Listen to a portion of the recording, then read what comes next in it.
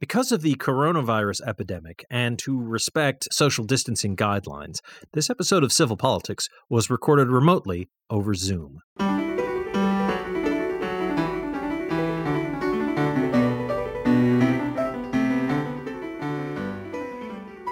Good evening, and welcome to Civil Politics here on Valley Free Radio, WXOJLP 103.3 FM out of Northampton, Massachusetts.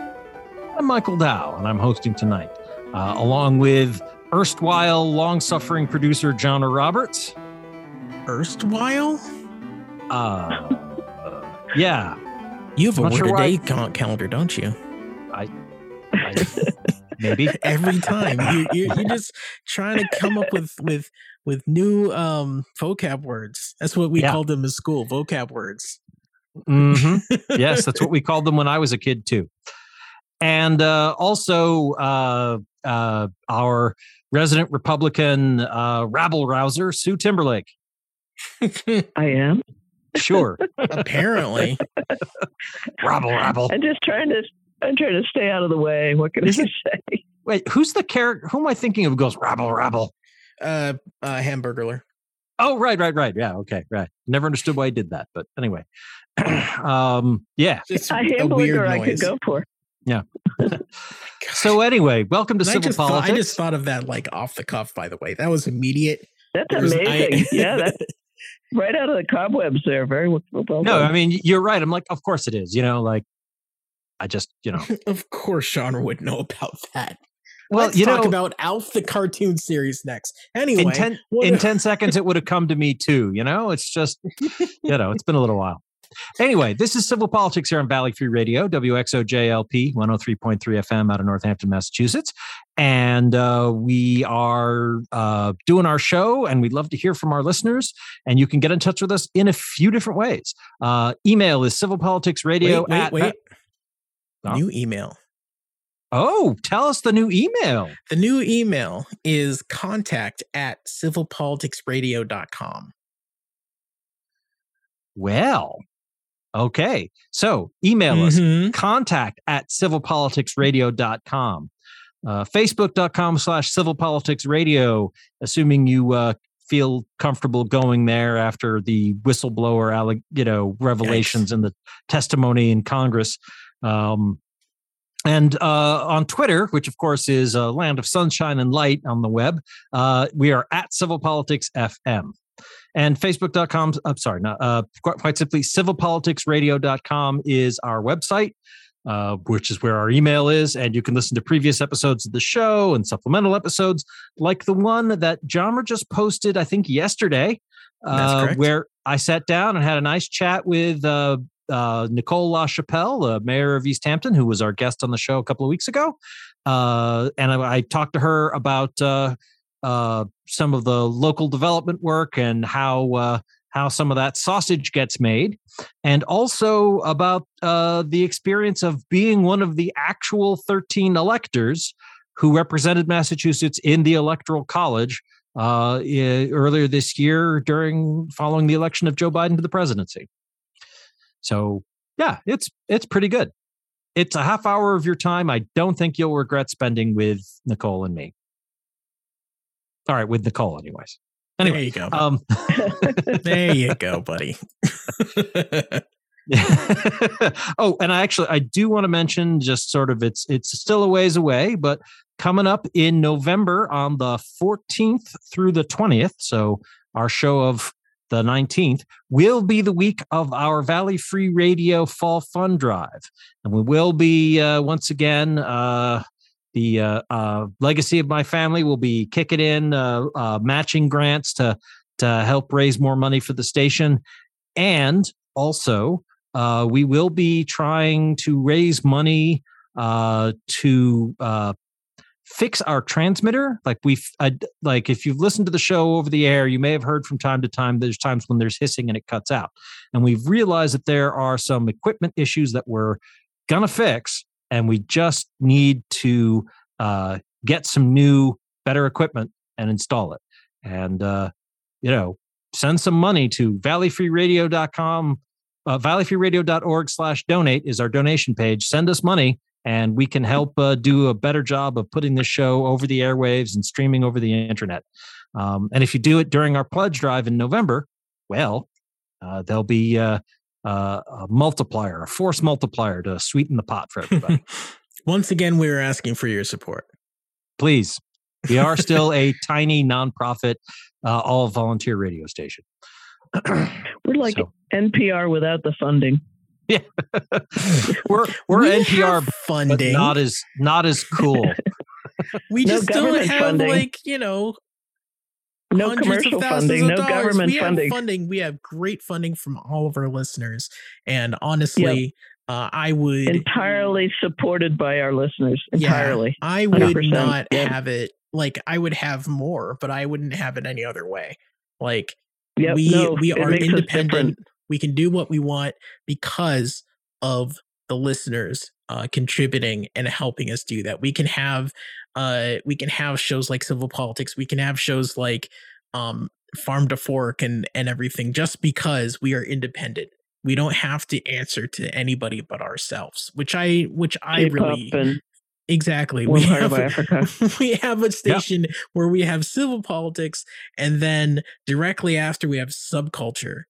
Yeah. Okay. It's just great. I love it. So if you can help us out, especially during the month of November, then you'll be supporting a truly independent source of media and music and news and commentary. And me. Sure. Yeah. Way to ruin it, Mike. So speaking of funding, Civil Politics doesn't have any kind of legal or statutory debt ceiling limit because we don't have any debts, thank God. But apparently the government of the United States of America actually does, and there have been more shenanigans about raising money. I gotta say, this remains just the most frustratingly dumb political fracas happening. Because this is purely Mitch McConnell dragging things out, trying to waste time in the Senate so that Democrats can't get as much done. And do we know when they started? There used to not be a debt ceiling cap, and I don't know when. Historically, it's fairly recent that it was created but it was to stop this. You can't stop the spending after you've already put it on the credit card. Right. That's just not how it works. That's the argument, quite simply, that once Congress has authorized the spending, it's authorized, the government to take out, to issue bonds to cover the spending. And arguably, since the executive branch doesn't have the discretion to not do what it's instructed to do by the legislature, like the legislature sets the laws and the executive, carries out those laws. Purse. Right. Yep. Right. Exactly. So if they say you will spend $20 million on, building a new swimming pool somewhere, or, in, community swimming pools all over Georgia or whatever, okay, great. Well, they've got to do that. The executive branch may have some latitude in figuring out exactly how and where and when and how many pools and how big there will be and all kinds of stuff. There's a lot of nitty gritty details in how things get done, but fundamentally they can't say, yeah, well, you told us to do this, but nah, it's like that doesn't work. Yeah. At least it's not supposed to work. Yeah. So I don't know. On the one hand, the whole thing is just farcical political theater because, the Democrats have the votes. If the Republicans would just let them do it through normal order, the Republicans are like, no, we want you to do it through reconciliation. And it's like doing it through reconciliation is a huge pain in the butt and it wastes time. And there's only 2 weeks left. Right. And the Republicans are like, that's fine. We don't care if it's a huge pain in the butt and wastes time. We don't care if it doesn't get done. because we think everybody will just be angry at you, and that's all that matters. And it's just, even though the spending from the tax cuts in the last 4 years actually is what boosted it way up. Yeah, so it's just, I mean, I don't know. It's my party that actually did all the recent spending. Yes. It's your party that usually does all the spending. Yes. Well, and just, it really is putting the lie to the fiction that Senators Manchin and Sinema in particular are clinging to, that there's we're trying to be bipartisan and we're all trying to work together for the common good. It's like, that is very clearly not any kind of serious consideration for Mitch McConnell. I mean, I believe the common good is a thing. And like, I'm not a fan of Mitt Romney, for example, but I think Mitt Romney believes that there is such a thing as the common good, even if he's not willing to buck with Mitch McConnell to actually promote it. Like, I think he's aware that it exists. It's just, how much I don't know if you've ever followed the Mormon religion and how well they take care of people in their community, whether you're Mormon or not. I mean, they have all sorts of food banks and, driving people around, and they're very community oriented as a religion, especially in Utah. And they have one of the most complicated, and there's a really good article quite a few years ago now on the religion and just how intricate and complicated, and you have to give 10% of your income to the church, and then they do all this stuff to make sure everybody eats and nobody's homeless. It's really cool that they also allowed Black people into their religion very recently.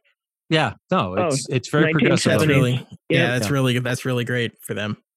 I gotta say, I understand religion's an important part of people's lives, but the multi-level marketing model is not a good model for anything.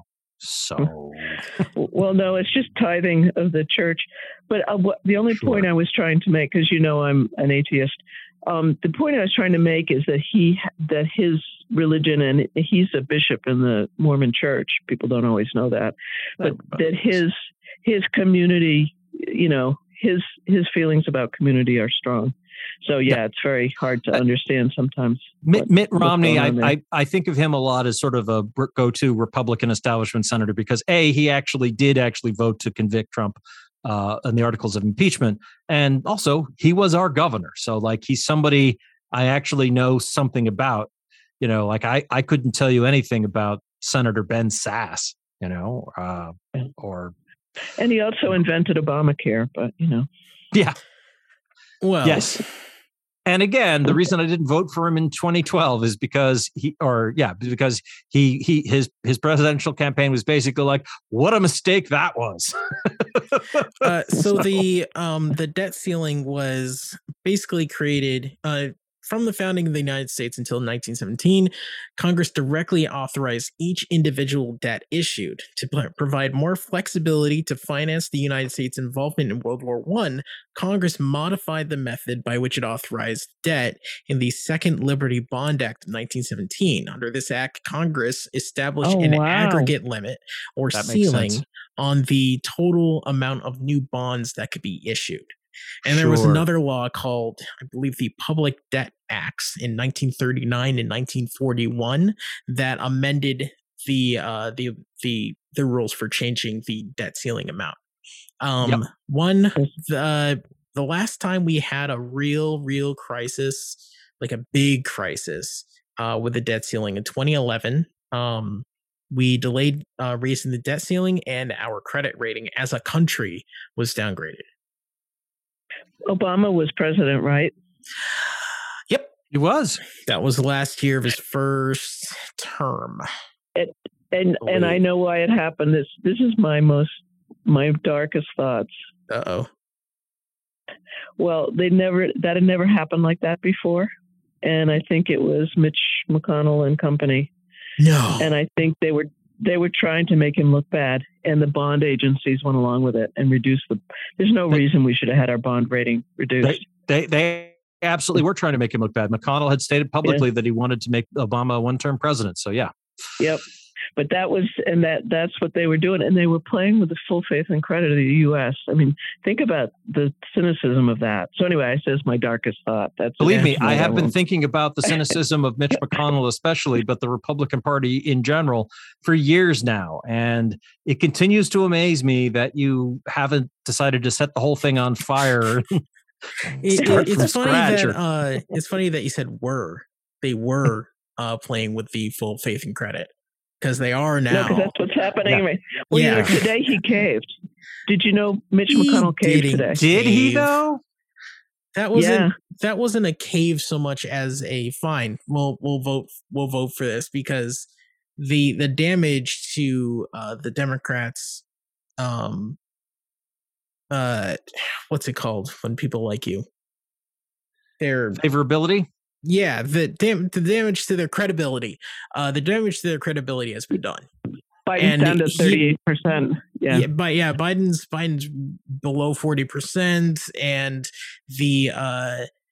and now they can write in and say, yeah, okay, we'll raise the debt ceiling. You know, like the job that they were trying to do is done, but they don't want to default on debts because that will hurt, the American people.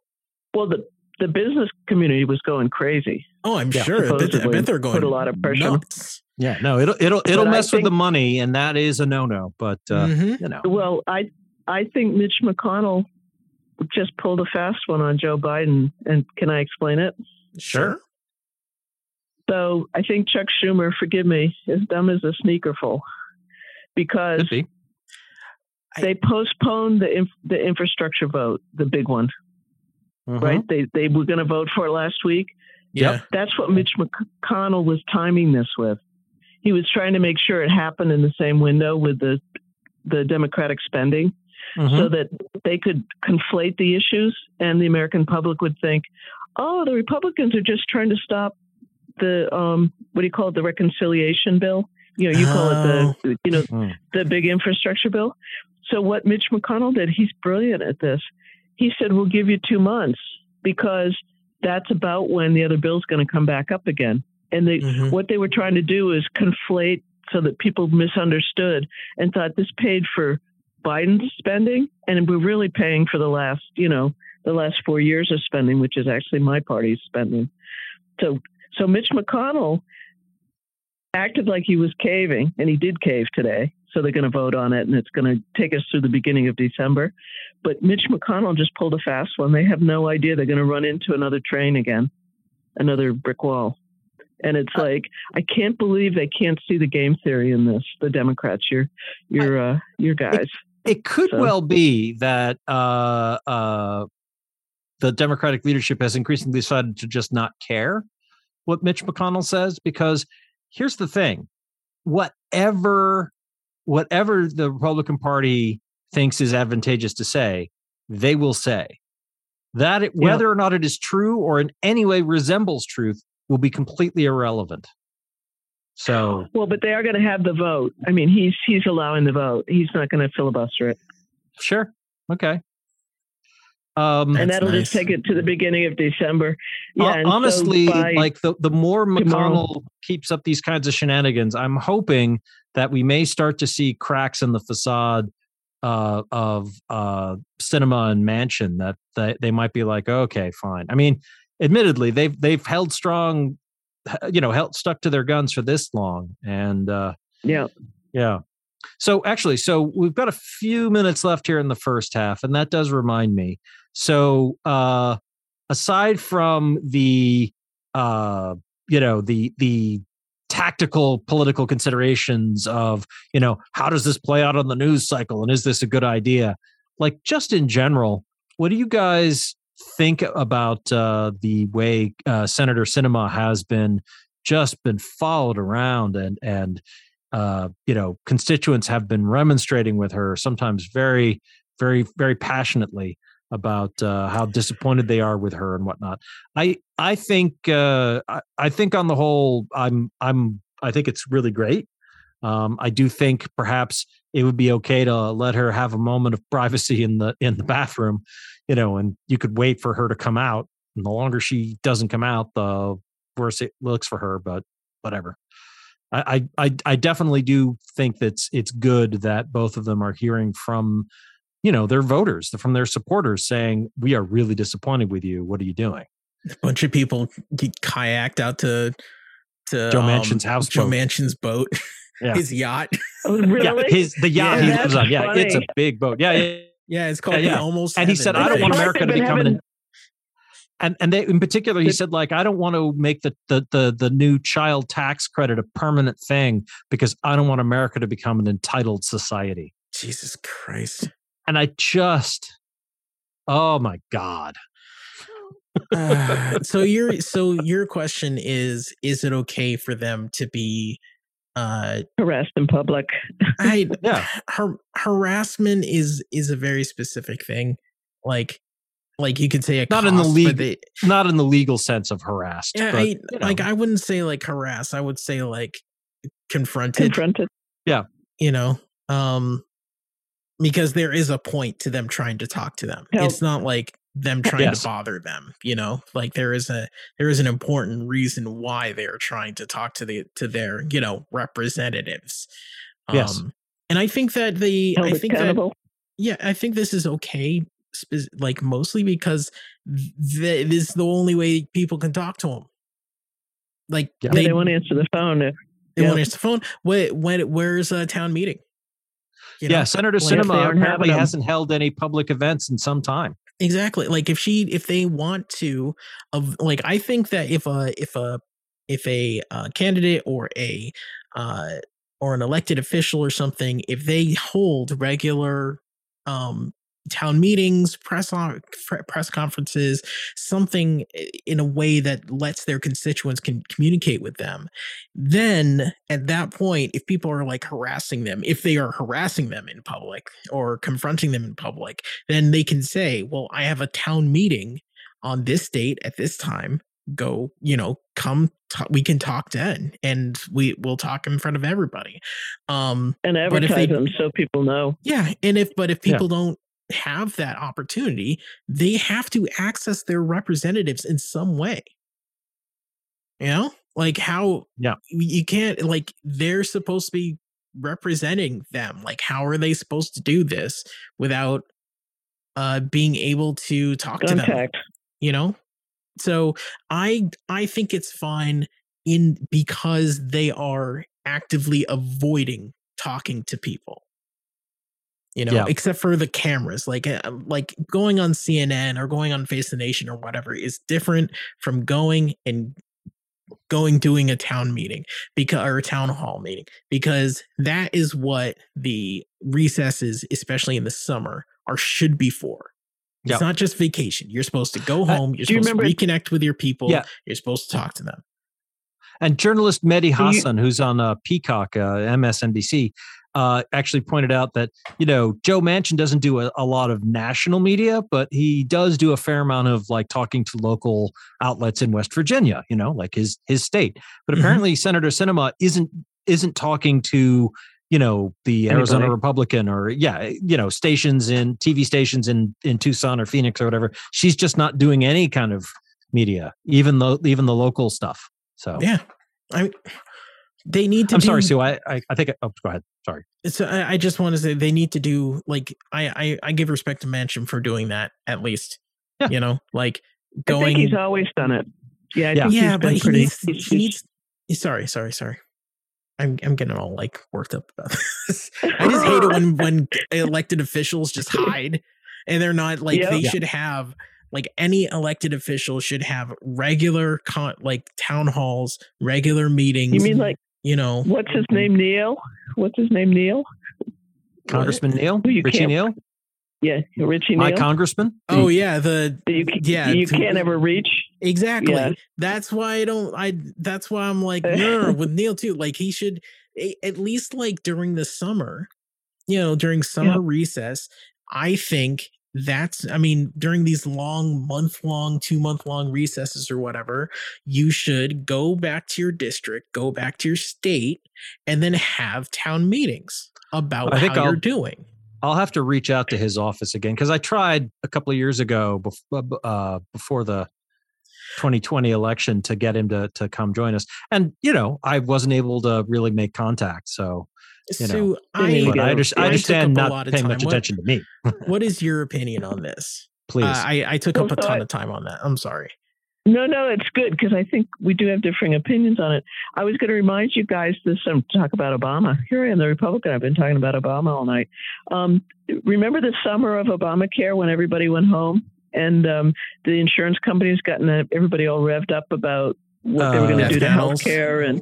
Oh yeah. Everybody, yeah. And everybody stopped. They were holding town meetings, and then all of a sudden, nobody was. And it was intense. I think as part of the job, I do think that there's a line. We're very political and hot right now. People are really hot and angry, and it's sort of like what's going on airplanes with air stewards, getting assaulted by people because they don't want to wear a mask. I do think it could easily be right over the top. So I think everybody who runs for office needs to be accessible to the people that voted them in. That's part of the job. I'm not sure about ambushing folks in the bathroom. And, I think you're right. That's what happens when people are frustrated. And people should be holding town meetings. You're right. And they should be advertising so you can find them. Yeah. I mean, I'm a Republican, as you know, but I often get an alert that I forget his first name, McGovern, our Jim senator. Jim McGovern. State. Mine was representative, actually. Yeah. Yeah, he's a U.S. rep. I've been able to talk to him. I've been able to go to meetings, when they fit in my schedule. He's very open, accessible, and look at the territory he has to travel out here. So yeah, there's no excuse for not being responsible and accountable to your.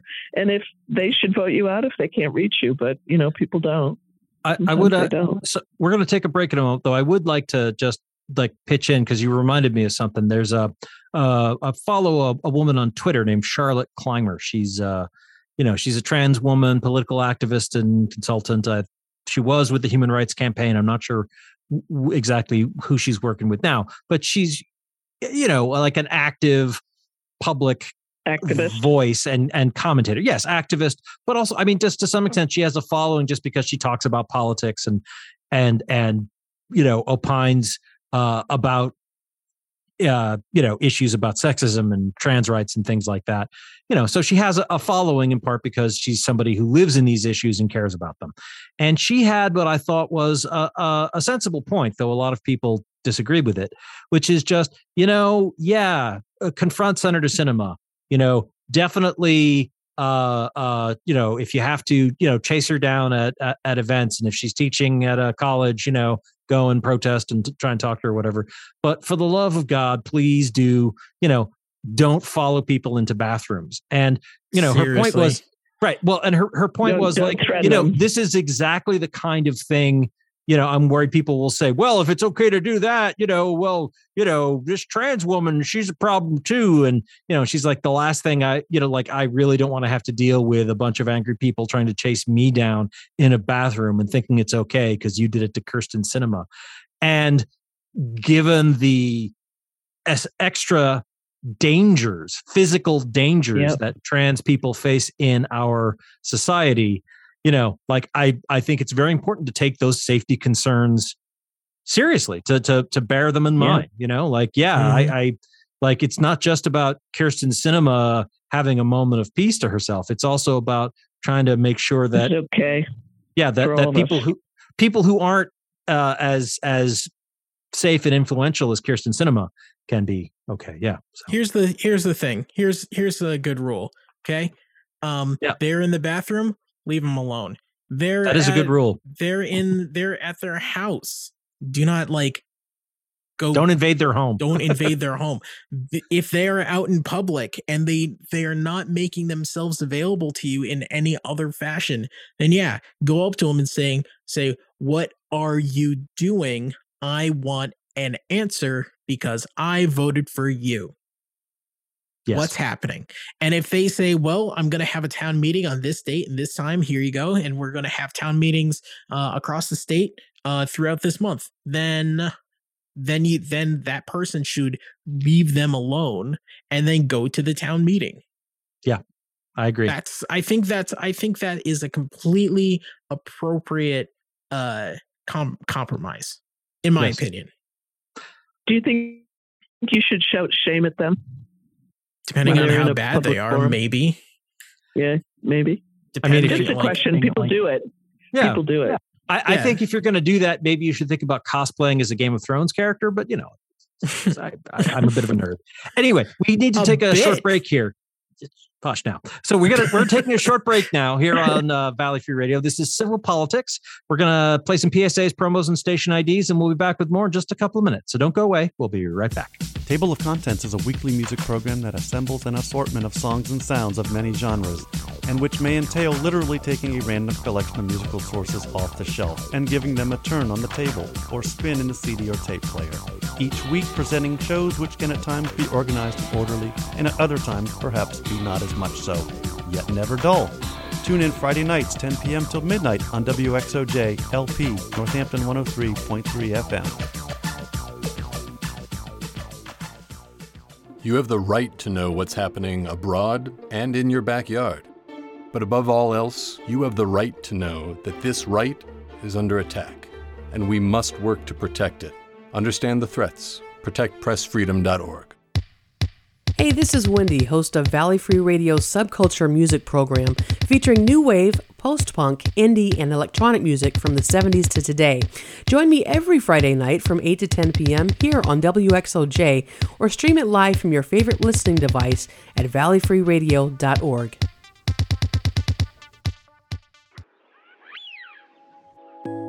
Tune in to Evidence-Based Radio, science and skepticism from a feminist and socialist perspective. Every week, we explore the interesting and important stories in science with a focus on the positive.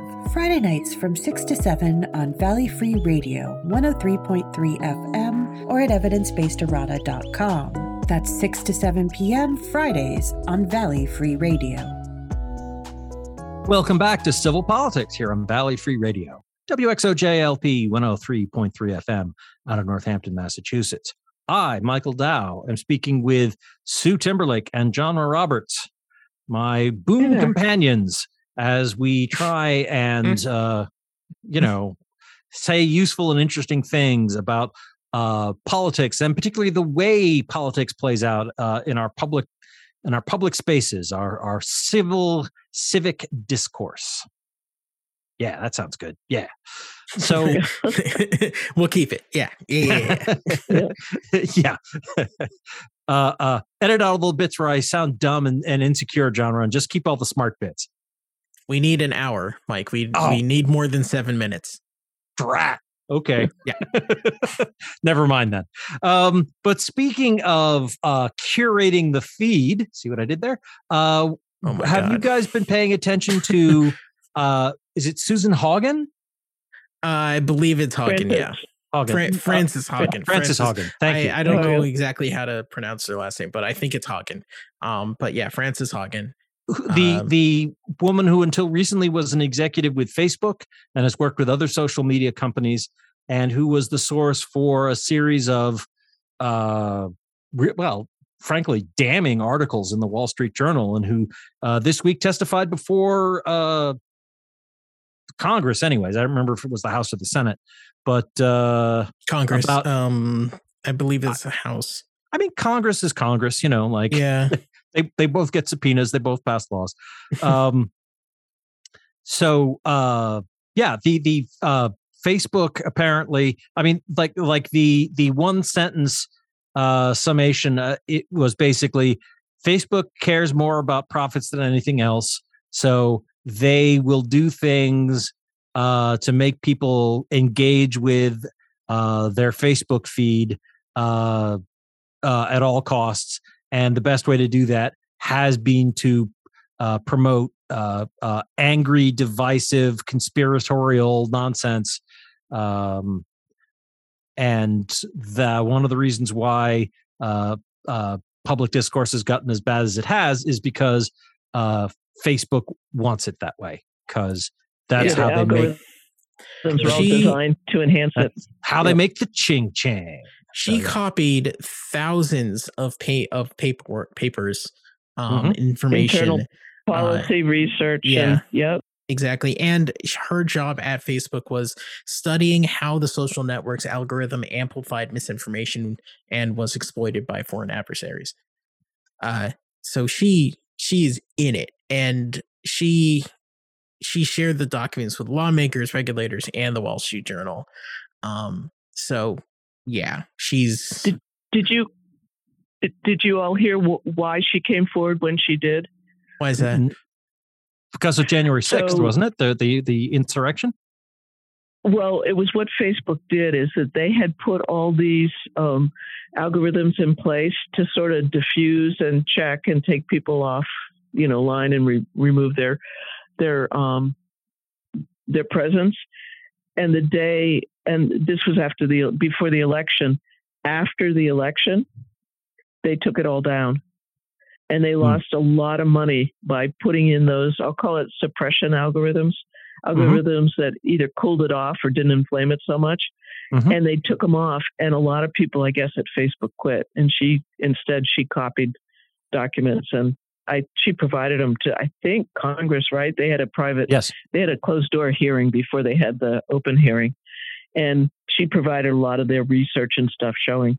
As far as I know, all the documents that she shared with the Wall Street Journal, she also shared with Congress. Which it was the Senate. The Senate. The committee hearing was with the Senate. The subcommittee chair was Richard Blumenthal. Yes, and I think it was Senator out of Connecticut. Yeah, was it Senator Blumenthal or Senator Whitehouse who also did the research? Had someone on staff create a profile of a fake profile of a 13-year-old girl for Instagram, which of course is a Facebook company, and just with it, within like 3 days, it had been Instagram's algorithm had directed this account to pages devoted to anorexia, to not to fighting anorexia, but saying like, if you want to be thin, you've got to do what it takes. That was Senator Blumenthal.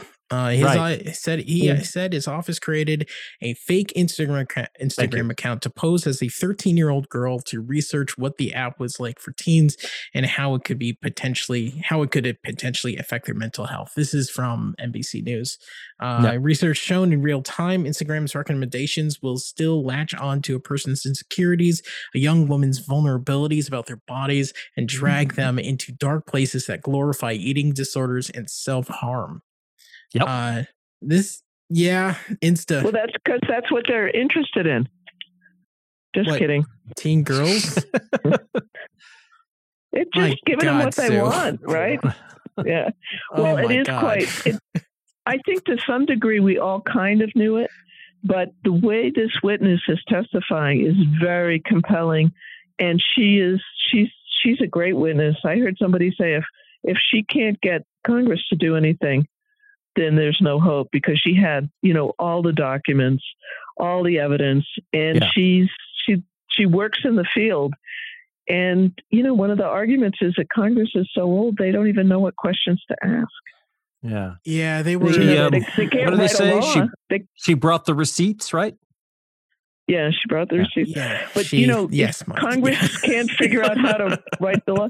So they've been asking her what they should do. It's very interesting, and it's very concrete. I mean, she's got a million really good ideas about the kinds of things that Congress could do if they had the willpower to do it, to, make things more public, accountable, transparent, just like we were saying about congressmen themselves, congresspeople themselves. Making it so that things are published so they don't have to ask Facebook to produce it. They just get, some sort of just like the old utilities used to have to produce reports that showed how many people did this and what does that. And I mean, it's just very concrete. She probably should be put in charge of the committee to set it up. So have you guys heard any of her testimony? I read some excerpts. I didn't actually hear any of it, but. Yeah, if you can see her in action, she's almost like Fiona Hill. who was the Ukrainian expert. Oh, right. Yes. Yeah. In the first impeachment trial. Yeah. Yeah. Same kind of a witness. Like, you just, they're not only believable, but they educate you while they're telling you what they understand. They give you the context and everything. She's pretty good. So, it's a million. Like Elizabeth Warren was years ago about, consumer debt and the need for a Consumer Financial Protection Bureau. Yeah. Well, do we need something like a federal agency that regulates social media? Because yes, what she seemed to be saying is that okay. So is that what she said? Is that what? Yeah, that's what she said. Okay. Yeah. I'm not sorry. Well put. I just got it now. You just got it? Okay. Anyway, sorry. Yeah. So, obviously there are issues about like government restrictions on free speech, but at the same time, like the issue isn't saying like people can't post stuff online on Facebook or that Facebook can't let people see things. It's about how Facebook structures how it's presented to you. I mean, that is sort of the publisher thing, like that's what publishers do. It's like, go ahead. Sorry. I was going to say it's how they force you to navigate. Yeah. What they're weighting and unweighting, and that's all black box to people. They don't see any of that, and only Facebook has access to it. And this woman did. She also, John, I'd be curious what you think of this. She didn't say throw out 230. I think it's 230. She said needs to be modified. 230. Oh, Section 230 of the Telecommunications Decency Act of 1996. Yeah, the one that gives them immunity from everything. As publishers. Yeah. Or was it a utility? Anyway, the point is like they're the medium it's coming over, not the actual person responsible for this. So like they're more like a newsstand than a publisher. That was it. Yeah. Yeah, but they also, being a newsstand, that you can't get a newspaper you see. You get a newspaper that they select sections for and present to you. Right. Do you know what I mean? They do have their thumb on the scale in there. I think that's really what she was trying to say. That and they definitely do. They've stepped from just producing, to editorializing, kind of. Well, and just the statistics and stuff she had were amazing. Yeah, and also it's very clear that they're aware, like that this is, socially damaging consequences. That there is this goes beyond just like, all right, so a ton of people like beer and football. Yeah, and beer and football kind of both stink, but all right, fine, whatever, beer and football. It's like, like this is how you wind up with, vaccine denying fascists. And that is a problem. So this is from Ars Technica. Facebook whistleblower Frances Haugen testified before a Senate panel. She recommended a slate of changes to rein in the company, including a Section 230 overhaul that would hold the social media giant responsible for its algorithms that promote content based on the engagement it receives in users' newsfeeds. So this is the quote: "If we had appropriate oversight, or if we reformed 230 to make Facebook responsible for the consequences of their intentional ranking decisions, I think they would get rid of engagement-based ranking." Because, she said, because it is causing teenagers to be exposed to more anorexia content, it's pulling families apart, and in places like Ethiopia, it's literally fanning ethnic violence. Yeah, that's true. Ethiopia, and there's somewhere else. I'm drawing a blank right now, but there was actual, violent. They could trace street fighting. Yep, they traced it. Came out, yeah, because it was messages being sent around on WhatsApp. I mean, the funny thing about this is that we also saw what happens when Facebook just disappears for a little bit. Facebook went down. 4 hours. Yeah, last Facebook week went or down early this week.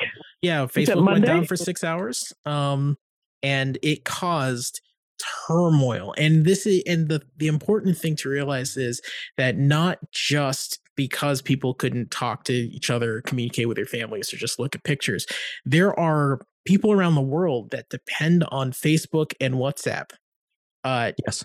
For just communication and their businesses. Yep. Lots of businesses around the world, like that's how a lot of their customers get in touch with them. It's like there isn't a reliable phone service. You can WhatsApp them. Yeah. They do ordering, deliveries, customer service, everything through Facebook and WhatsApp. Yep. And because those were down, people were like, well, I just didn't make any money today. Yeah. And this is a really great thing to have, like a tool that people can use to better their lives and run businesses and things like that. That's great. And free. And Facebook should feel free. Yeah. Well, Facebook should definitely, is entitled to make money if they're providing, this useful technical service / tool that is helpful to businesses. I mean, my point is that the problem is that with these social media companies, a lot of eggs are in one basket. Facebook goes away, then all these people are out of luck. There's not really an alternative to do because Facebook buys them, like Instagram and WhatsApp. Yeah, those were independent. Facebook did not develop those technologies. They bought those companies. They just glommed them up. Yeah. Yeah. Thus becoming, essential and too big to fail and so forth. Mm. But, that was true of the phone companies. You guys aren't old enough to remember when Ma Bell bought up all the phone companies? Well, it was the way they were integrated and all that, and they broke them up. And the way they did it is they made them divest. So they could divest Instagram and they could divest WhatsApp and they could, that's doable because those really are standalone applications. I mean, they're not standalone because they're integrated, but they could be easily, And then the question is, how would you finance it? Because the way Facebook does it is they basically, they steal everybody's data and sell it. It's not stolen because people agree to it, but that's the market. That's why it's free. That's a problem. That's a problem. But you're okay with modifying 230? I suppose it depends on what they modify it. Yeah, it depends on what they modify. I don't want 230 to be scrapped. I think that like people need to have a place where they can post content and everything. Like if everybody was worried about being sued, then we wouldn't have memes.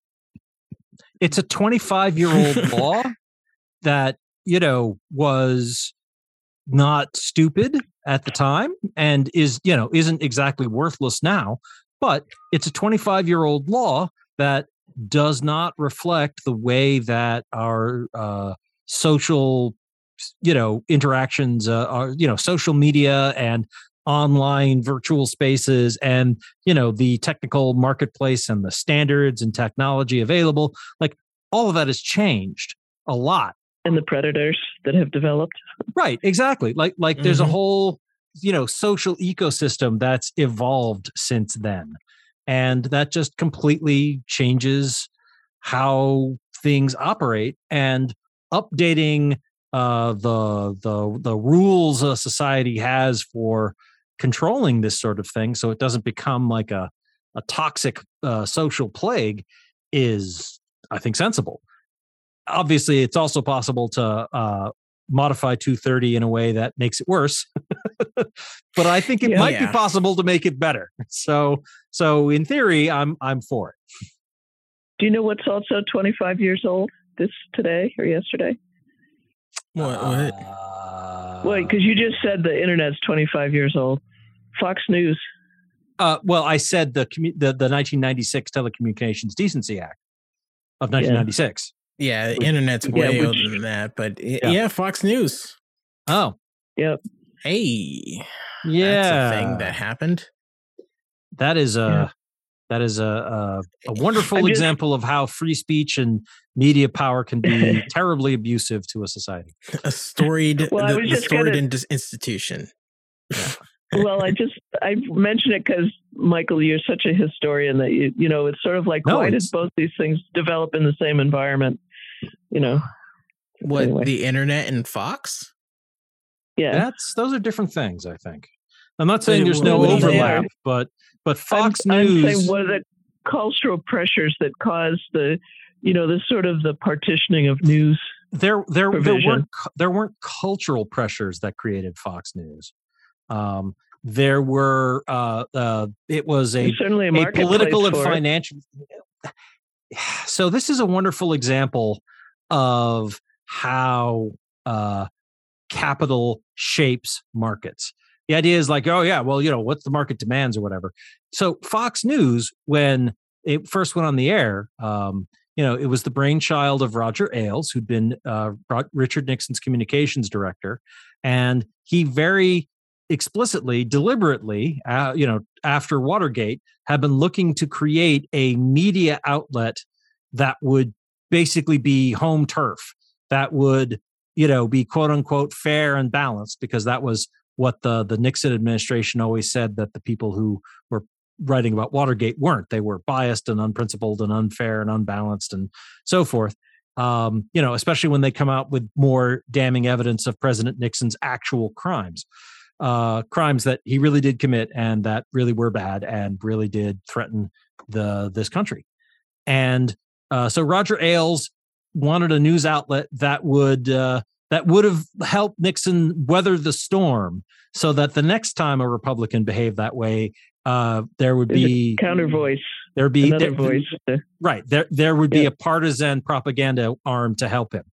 And Rupert Murdoch saw an opportunity to eventually make a lot of money, but he thought it was a worthy project. So Fox News, when it was created, became widespread because it was this big expensive operation to set up and operate. But it was offered basically free of charge to cable companies around the country that were looking to entice viewers with, like, we have all these channels and all this stuff to watch, so you should, get cable TV and get all the stuff that you can't get with broadcast TV.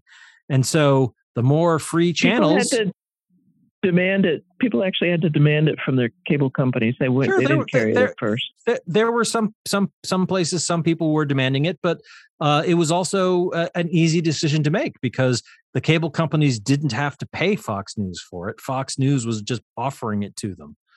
And, that was a great leg up.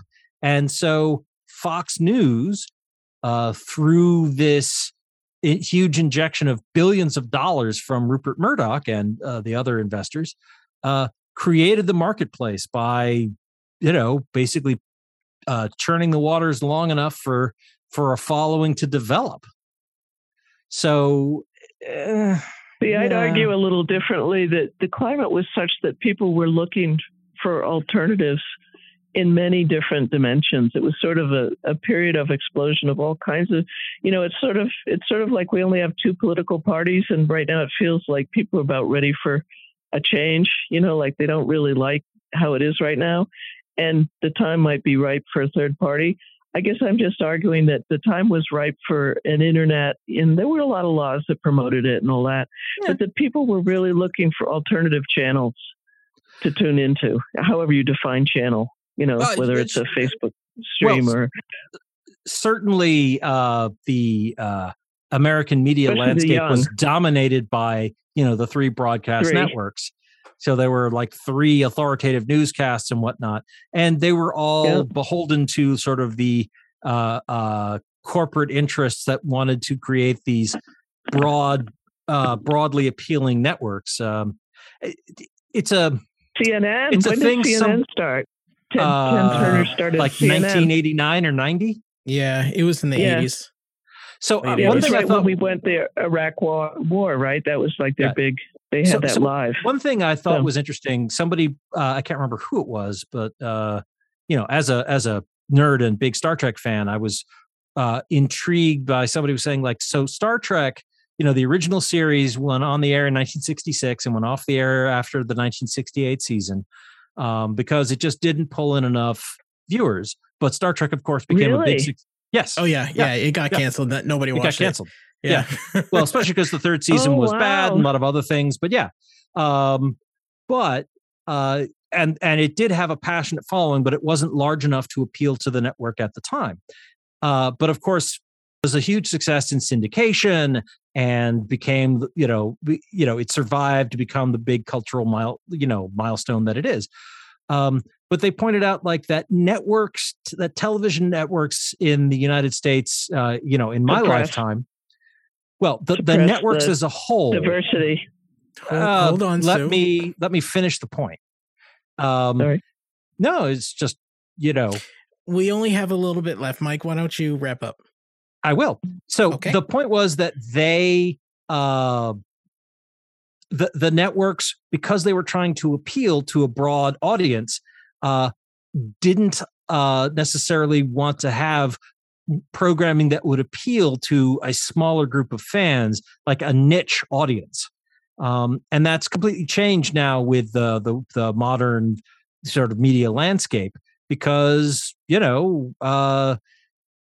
you really shows about people throwing pies at each other, well, there may not be that many people who want to do that, but there might be enough that it's worth Netflix's while to put some money into it.